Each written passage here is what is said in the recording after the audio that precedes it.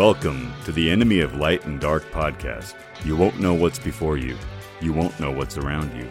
You're going to bump into walls and you may lose all orientation. But here to guide you through it all, your host, Stephen Alexander Hamilton, and his trusty sidekick, the phenomenal guide dog, Sumiko.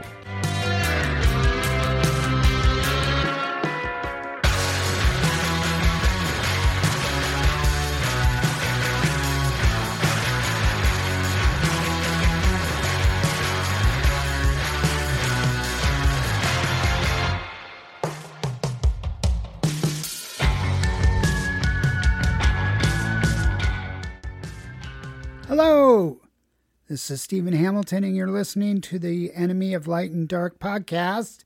This is episode 11, and we thought we'd do something a little different this time. We have on our team Danna, the voice of Sumiko. Danna has a story that I have not heard, but it's about eyes, and so it fits perfectly in with our theme. So before we get started, I want to say a couple things. First of all, you can go out and find us at theenemyoflightanddark.com. We're also on Facebook and Instagram. We have funny videos, and we have a new series coming up called Eyes in Space. Look for that as well. So I think it's time for us to introduce Danna. We're going to turn it over and hear her story. Danna, are you there? Yes. I just had to make sure she's still here. Yeah, I didn't leave, I promise. I promise. Thank you very much. Yeah. Could you tell us in your own words, that would be not my words, but your words, Correct. The incident with the roller coaster and your eyeball? Yes, so my eyeball wasn't on a roller coaster by itself. I was attached to it. Good to know. For clarification purposes. Yeah, so in 2006, I was 16 years old. I had went to a theme park, and it was in California, so it's Six Flags Magic Mountain. I had went with a group of friends. We had spent the whole day there, and it was really fun, and it started to wind down, and we were like, oh, well, let's just go on one last roller coaster. The lines were, non-existent, which is a rarity. We decided that we would just jump back on this particular ride that we loved that was Batman. It's a very fun ride. One of my favorites. Well, it was. Was Batman actually there? I wish he was. Yeah, because then I probably would have taken his cape and it wouldn't have happened. But alas, here we are. So we got on it. We started going, and it was a pretty windy day that day, and sometimes if it gets too windy, they'll actually close some of the roller coasters, but it hadn't gotten that bad just yet. We're on it, we're going, and we're towards the end of it, and we have one loop left. It's butted up against some large trees. As we're going, I felt something hit me in the face, and I was startled, and then it kind of just flew away. When the ride came to an end, I didn't have any type of scratch or laceration on my face, so I thought, oh, well, I'm fine. So at first, I didn't think that anything had happened. After that, probably I would say 30 minutes later, I felt like I had something under my contact. I think close to what it would feel like is when you have a hair. Right. Or like an eyelash, I guess, that would be underneath it. Very bothersome and itchy. The group I was with at the time, I had said, my eyes really starting to bother me. Would it be okay if we left? And they said, well, our friends are just going to ride one more ride and then we can leave. Was it Robin? Yeah. No. But that would have been a good follow-up ride. So they went on this ride, and what this ride looks like is kind of like you're sitting in a large raft, and then you go up, and as you come down, it splashes a huge pool of water, and then it gets everybody wet. And there's a portion where bystanders can kind of get into the enjoyment of getting wet. So there's this place you could stand, and then it'll splash you as well. We were standing there waiting for this ride that my friends were on to end, and it ended up splashing me, and it washed my contact out. So I was like, well, this is great. because my eye's already bothering me and now I lost a contact. So it was time for us to leave after that. When I had gotten home, the amount of pain started to increase. And I just remember thinking, oh my gosh, I don't know what's happening, but this is just very painful. And I had approached my father about it. I had said, I think something's wrong with my eye. It's just really bothering me. And he had said that we would go see the doctor in the morning.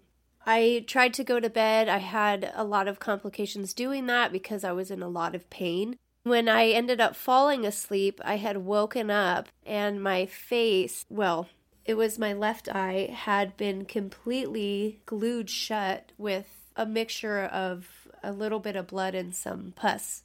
I woke my dad up and of course I was kind of freaking out. He said, oh my gosh, all right, let's get you to the hospital. So we went. The doctor that we had seen said, oh gosh, this is just a severe case of allergies. So he had just prescribed me some eye drops and then he sent us on our way. I don't believe he scheduled a follow-up or anything like that. That night, I was in so much pain that my dad had tried to give me some medication to help me fall asleep.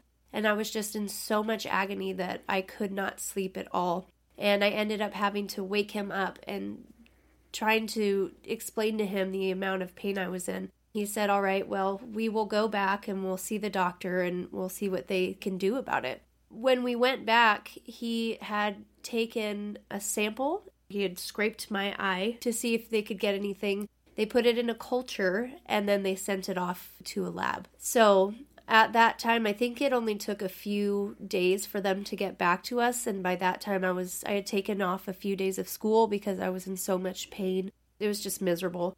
So when they received the culture back, they said that they actually weren't able to read it and nothing came of it because the eye drops that the initial doctor had given me had kind of killed the culture. So they weren't able to read anything or see what they could do to help me. And at that point, my father was very upset and he said, well, you have to do something. My daughter is just in excruciating pain. And they said, well, there's nothing that we can do. We're going to have to send you to an eye specialist. So at this point, it had already been almost a week. And they sent us to this wonderful place that the entire staff was amazing. And it's called Whole Eye Center in, I believe it's Lancaster, California. But we booked an appointment there. We left the hospital and went. They were pretty shocked. After looking at what happened, I had a puncture in my left eye. Come to find out that it had created an ulcer. My God. It's interesting. I can relate to that so much. During my going blind, I had ulcerated corneas as well. And so I know what that pain is. And to try to explain that pain to somebody, it's impossible. That eye pain is unrelenting. It stays at a constant pain level. And it's very debilitating. Very painful. So they did a lot of tests. They thought that I would lose my eye completely if I wouldn't at least lose my eyesight. They were trying to figure out how they could stop the ulcer, and they had asked me what happened. And when I told them about getting my eye contact washed out, they had presumed that the water had become stagnant, and if it wasn't cleaned properly, that a bacteria had gotten in my open wound and had created the ulcer. Yikes. So, yeah, I had to come back. They put me on pain medication, and then I had to come back, I believe it was every other day, to have tests done. Because of the ulcer, they started to do a graphical test to make sure that my eye wasn't starting to lose its shape. I don't know if you had to go through this too. I did. Yeah, and it gives you like this kind of weird map of the structure of your eyeball. So right. I had to go through multiple of those to make sure that the ulcer wasn't changing the shape of my eye. But then also they had me do a ton of different tests. They had to put a needle inside my eye to try to extract fluid to see if they could get cells to see what was creating the ulcer. Yep, I've had that. Yeah. A bunch of times too. Yeah, it was not fun. And I don't know what is in those eye drops, but it makes you feel like you have a booger the size of Mars in the corner of your eye. And I kept trying to pick it out. And the doctor's like, please don't do that. You're going to hurt yourself. And I was like, well, this eye boogie needs to get out of here. But it wasn't there. And then through all this, they couldn't get the ulcer to stop, and they started kind of to panic. So they ended up having to fly a specialist from New York out to see what they could do. Yeah, because they were worried. They couldn't get it to stop, and it was only getting worse, and my pain was increasing, and I was miserable. I had been missing a lot of school because of it. My dad was just becoming really worried because I couldn't sleep, and I was just, the pain was unbearable. Finally, the gentleman from New York came out. He prescribed me these drops that I had to take. It was twice a day, once in the morning and once in the evening. I don't know, someone might want to fact check this, but what I was told was that your eyes are actually connected in some way through your tear ducts to your stomach. I think that is correct. Okay. Well, I mean, it seems like it would be for what happened to me. So I was prescribed these drops and I had to take them. I think it was for the time span was either 3 weeks or maybe a month. I can't remember exactly. Were the drops painful in themselves? The drops, I mean, they stung a little bit, but almost just the same as like some eye drops do. It wasn't like regular Visine or something. It wasn't anything that was substantial. I mean, there was so much pain already. Maybe it masked it, right? Perhaps. I'm not certain. But when I started taking them, I think I was 3 days in and I was just profusely sick. And I couldn't eat anything. I could hardly drink or keep any water down. I was throwing up multiple times a day. It made me really sick. We made the connection, of course, to the drops because as soon as I started taking them, it was, like I said, like 3 days later, I could not keep anything down. And I was just laying in bed all the time. You know, the pain with medication had become somewhat manageable, but I was just nauseous all the time and I was just so sick. And my dad was extremely worried. Of course he was. Yeah. I mean, I had already gone through all of this other stuff and they didn't even know if they were going to be able to save my eye still at this point. So we had the next appointment and we went in and he was telling them like, I don't know what's going on, but she can't keep anything down. And he's like, I'm extremely worried. I'm watching my daughter be in pain and sick all the time. My dad had asked them, you know, what is she on? And the only way that they could describe it was, these are their exact words, we don't know what we're fighting. And we gave her something that's strong enough to kill anthrax. Nice.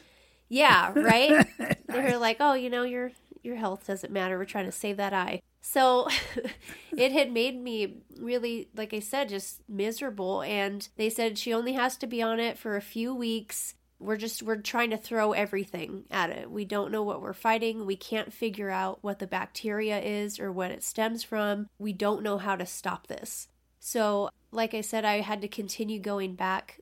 And I think it was on like the third week, we had went for one of the follow-up appointments and they said that the ulcer started to reduce. So I don't know what these drops are. I would like to know. So for instances like this, I could say in case I hear about another story, but it actually started to heal. They were very relieved because they had already started talking about, you know, how I would have to learn for my right eye to be my dominant eye and how it would affect my daily life, how I would have to learn how to live without having my left eye, which I didn't think at that time would be something so drastic, but I think I wasn't fully understanding how much it would have changed my life had I had to lose my eyesight or worst case scenario, have the whole eyeball removed. You mean like me?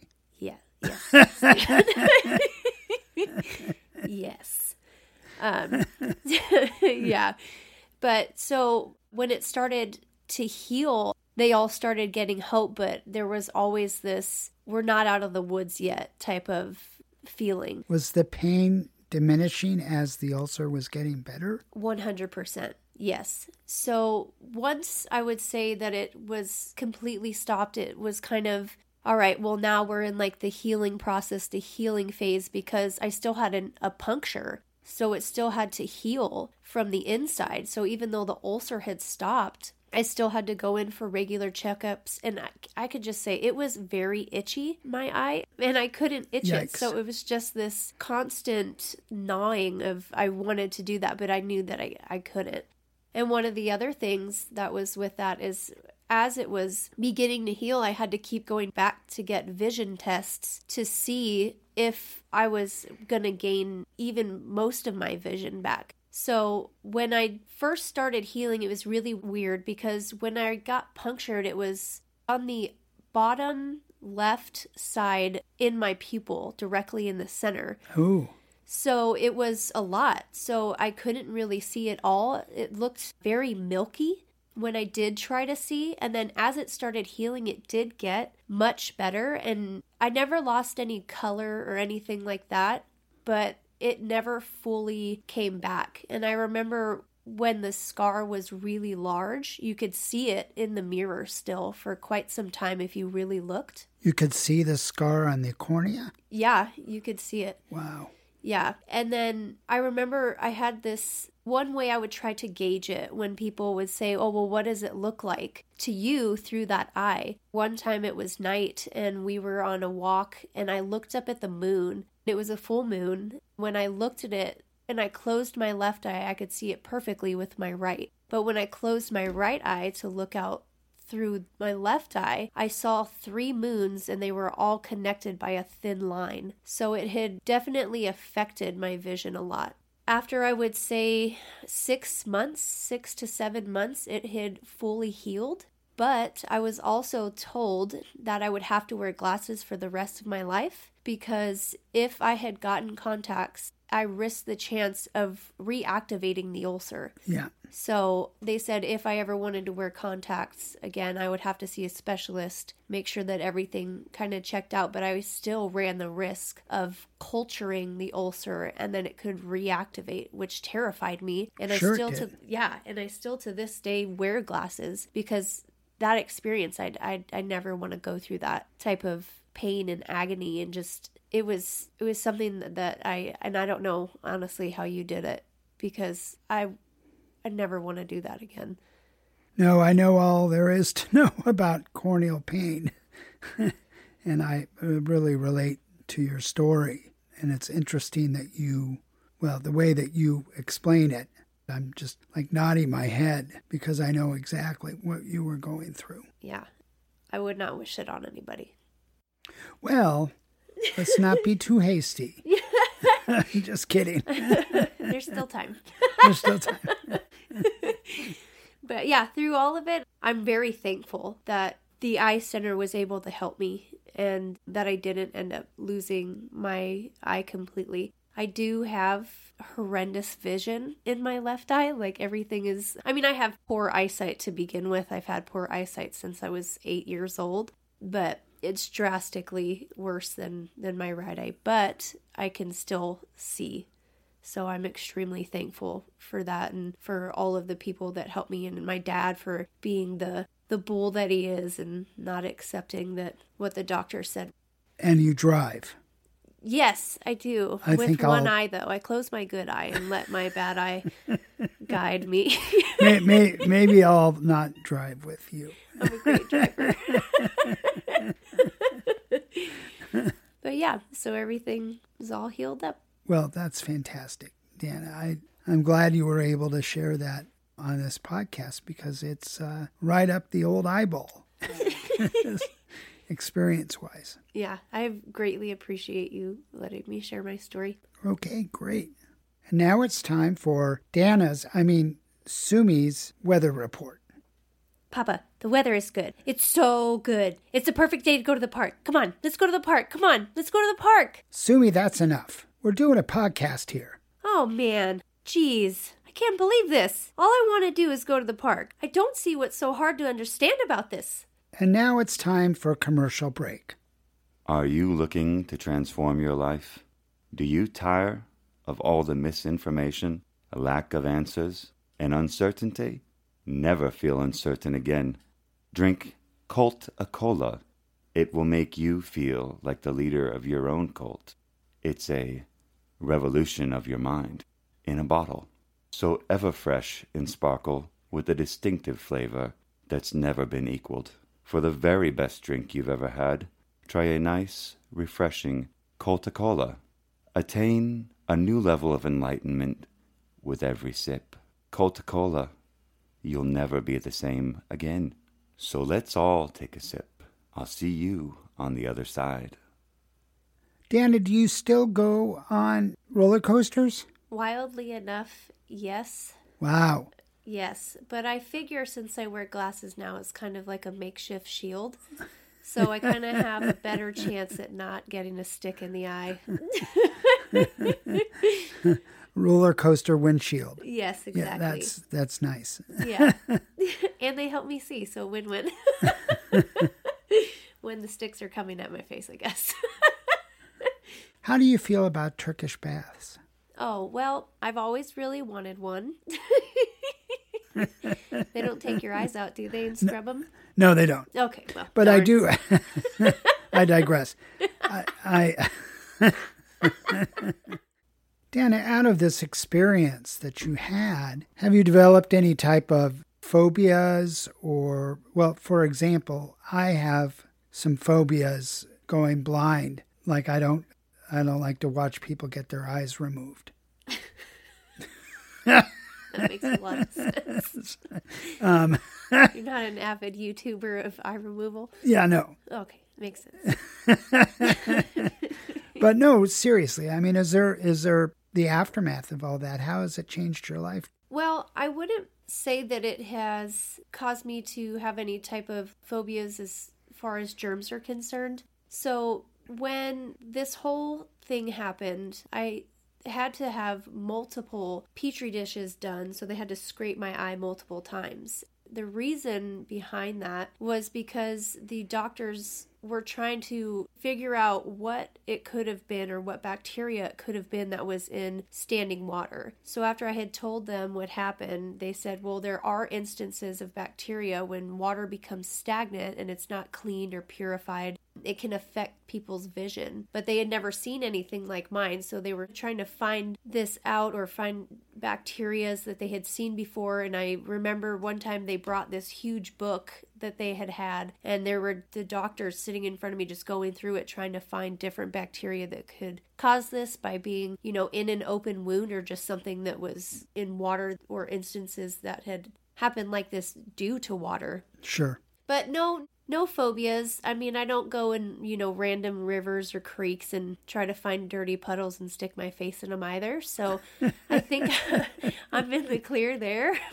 I will say that I do try to make more conscious decisions. Like I don't open my eyes underwater at all. Not really even in pools either. Just, I think, so maybe that has had a little effect, which isn't anything drastic or really changed my life at all. The biggest thing, though, is that I liked myself better without glasses. I like to do my makeup, so I'm like, oh gosh, my makeup looks so nice. And then I put glasses on, and I'm like, well, now you can't even see it. So I'll say that's probably the biggest thing that irritates me. I can't see my makeup that I put on. Oh, what a shame. Either can I. I can't, but, Yeah. But I still think you're all that in a bag of chips. Oh, thank you. I think you're the bee's knees. Another question I have is, so I've never actually seen water stand. What's that like? You can ask Jesus. He walked on it. So. I just love Danna. She's so quick-witted. I rarely stump her. Well, we've come to the end of this podcast. Every psychiatrist I've ever had says, I'm sorry, we're out of time.